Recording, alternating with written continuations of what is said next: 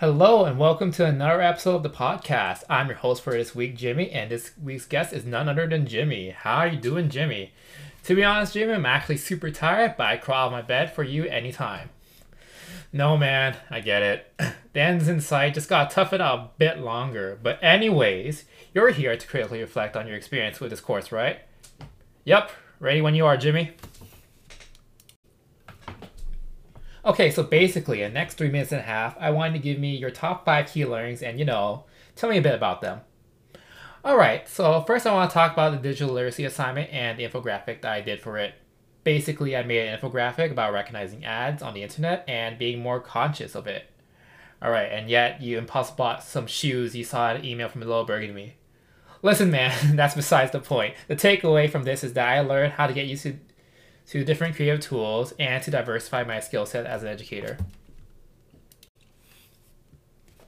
Alright, sounds good. What else you got, Jimmy? Oh yeah, there was that distant learning discussion we had. Besides it being kind of relevant during these times, I think it sort of helped me with my practicum placement as a section of it was online. Moreover, another key learning is understanding social media, but in the context of an educator. It's such a good way of finding out what's up, as well as connecting with other educators, and I'm hoping to integrate some Twitter use in my career as an educator and see how well it goes. Hot take, but Twitter might be the new LinkedIn. That's a pretty hot take, Jimmy, but who knows, right? So I did a bit of snooping, and you seem to be quite the gamer yourself. Anything you learned from gamification? Right, gamification. Two things that I think everyone who plays video games likes to see are big numbers getting bigger and a progress bar or circle filling up. And when I learned about gamification, that sort of hits home. Like, I'm already thinking, time to gamify my classroom in the future. So think about it this way. I can be like, this assessment is a 4-star assessment. Doing this will give you a massive EXP boost. And I think that's a good way for students to be able to recognize the progress they made and sort of encourage them to always do better. Wow, said like a true gamer. You sound like you're going to be one cool teacher. Oh man, I hope so. Still gotta work some things out, but I think I'm getting there. Nice, nice. Speaking about games, let's talk about your group project, which I believe was based on games. Oh yeah, the group project. So yeah, I think the key learning there was us figuring out how to implement something seen as kind of a for fun thing, like video games, to be a valid teaching tool, specifically on topics of equity and dominant narratives.